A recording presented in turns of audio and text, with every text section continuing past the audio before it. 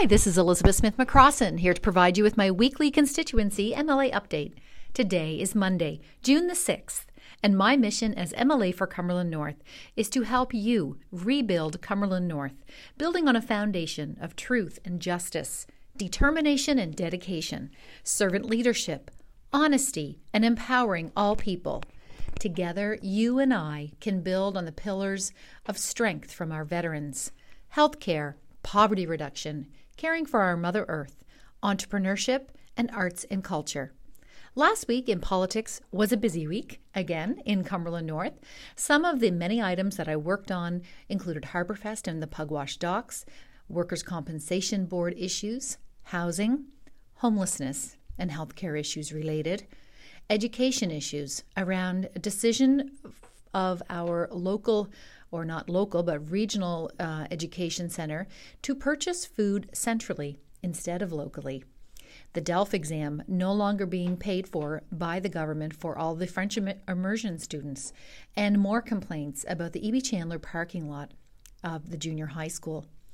Other items that I worked on included new signage for veterans on our highways, Tourist Bureau, wind farms, youth homelessness, a shortage of doctors and shortage of nurses, sexual assault complaints with the justice system, and new business propositions for our area.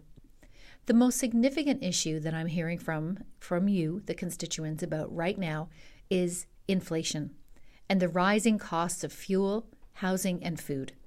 Every day I'm facing people here in my office and over the phone crying, some people in desperation that they cannot cope with the increasing costs of everything. I have requested taxes on fuel to be lowered by both the provincial and federal governments, but we have not yet seen a response. Other provinces are taking these measures to assist people, and our government must do the same. I sent a letter to the Speaker of the House on last Thursday, requesting all MLAs to be recalled to the Nova Scotia Legislature. I am awaiting his response. Last week, I also made a presentation to the Rotary Club of Amherst and all the work that I'm doing in my role as MLA. I'm also continuing to look for a location to store furniture and household items that people have contacted me and they want to donate to people in need. If you are aware of a location, a large location that someone might be willing to donate, please contact my office at 902-661-2288. This week in politics also promises to be a busy week. I have plenty of meetings scheduled each and every day on various topics. Today is a busy day in our area with the graduation ceremony of the Nova Scotia Community College Cumberland campus. Congratulations to all the graduates. You've all worked hard, and I wish each and every graduate much success on their next chapter. One thing that I know for sure is that there are definitely jobs available right now across the entire province of Nova Scotia and Maritime region, but especially right here in Cumberland County. Every employer that I know of is looking for workers. If you're looking for a new job, please contact Nova Scotia Works. They're located on the corner of Victoria Street and Church Street, downtown Amherst.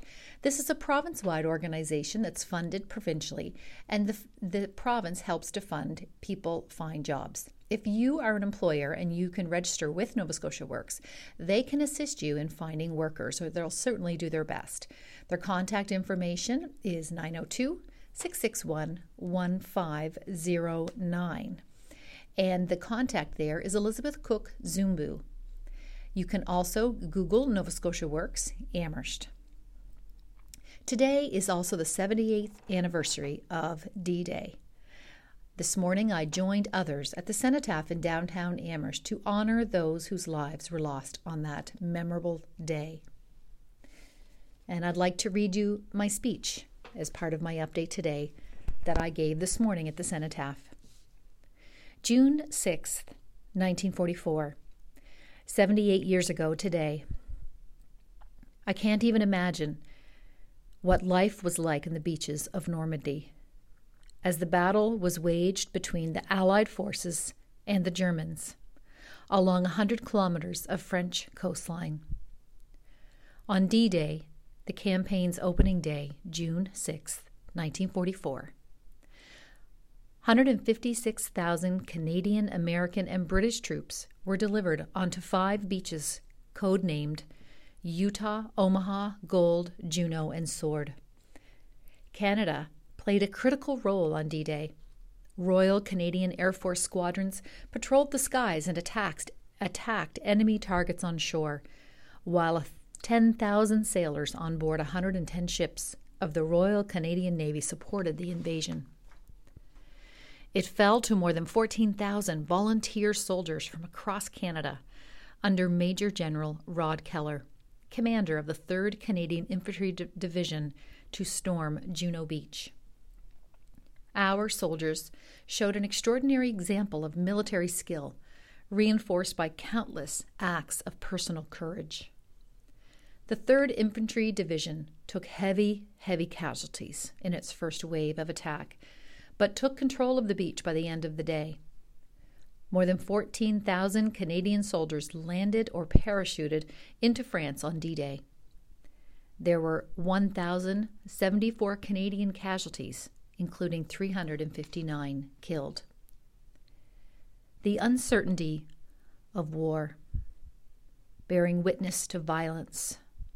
The memories are often too much for our veterans to bear, and difficult for any of us civilians to even imagine. My grandfather, Leon Melanson, was a veteran of World War II and drove trucks. He had an opportunity to visit the beaches of Normandy before he died. He would not speak of the horrors that he had experienced, and would never speak of war. The undocumented acts of courage and perseverance in the face of adversity during the darkest hours led to this victory, so crucial to winning the war. Since that time, Canada has been continuously placing members of our forces in harm's way, although the individuals serving repeatedly answered our country's call. I am not convinced that we as a nation have done our part. Having seen the true face of evil, young people so recently full of energy and optimism have returned to their communities that are only slowly beginning to understand that not all wounds are physical. Injuries of the body and the mind plague our veterans, and some are lacking the basic support they deserve. As a nation, we have not been consistent in keeping our part of the sacred pact between warriors and the state. My nephew is now serving at CFB Shearwater as an aircraft structures technician. Having just started his career, I am optimistic that Canadians will support him and his colleagues during and after his service.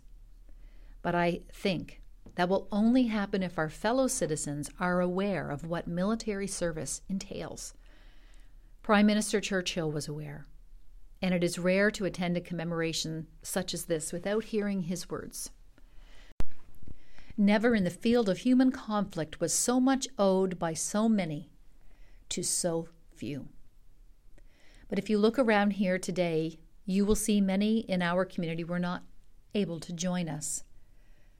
And that brings to remind me another Churchill quotation: "A nation that forgets its past has no future." Hearing directly from veterans is the best way to inform our fellow citizens about operations at home and abroad, and help them understand. As veterans, you have served your country, and I'm asking you to do it once again, this time by sharing your stories with friends, loved ones, and neighbors, with your community. Let me know how I can help, and let us never forget. As I close off my MLA update today, I would like to send my condolences to anyone who has lost a loved one recently, including the family and friends of Lillian Elizabeth Mallory, Shirley Esther Pendergrass, Marion Embry, Herman McKeegan, Dwight Lawless, Flora Esther Casey, James Bob McPherson, Robin Chapman, Ruth Epton, and Isabel Dwyer. For those celebrating birthday and anniversary greetings, I wish you a special week. And I'd like to send along greetings to those that are celebrating birthdays, including today, Monday, Derek McKenzie, Tuesday, Margaret Gilroy, Wednesday, Annika Kerr, Thursday, Grayson Chitty, Friday, Fred Gould, one of our municipal councillors, and Saturday, Alex Parker. I would like to say thank you to CFTA 107.9, Mr. Ron Bickle, and all those at the radio station.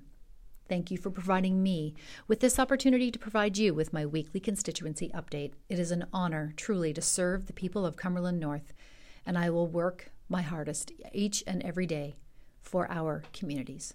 Have a great week, take care of yourselves, and take care of others.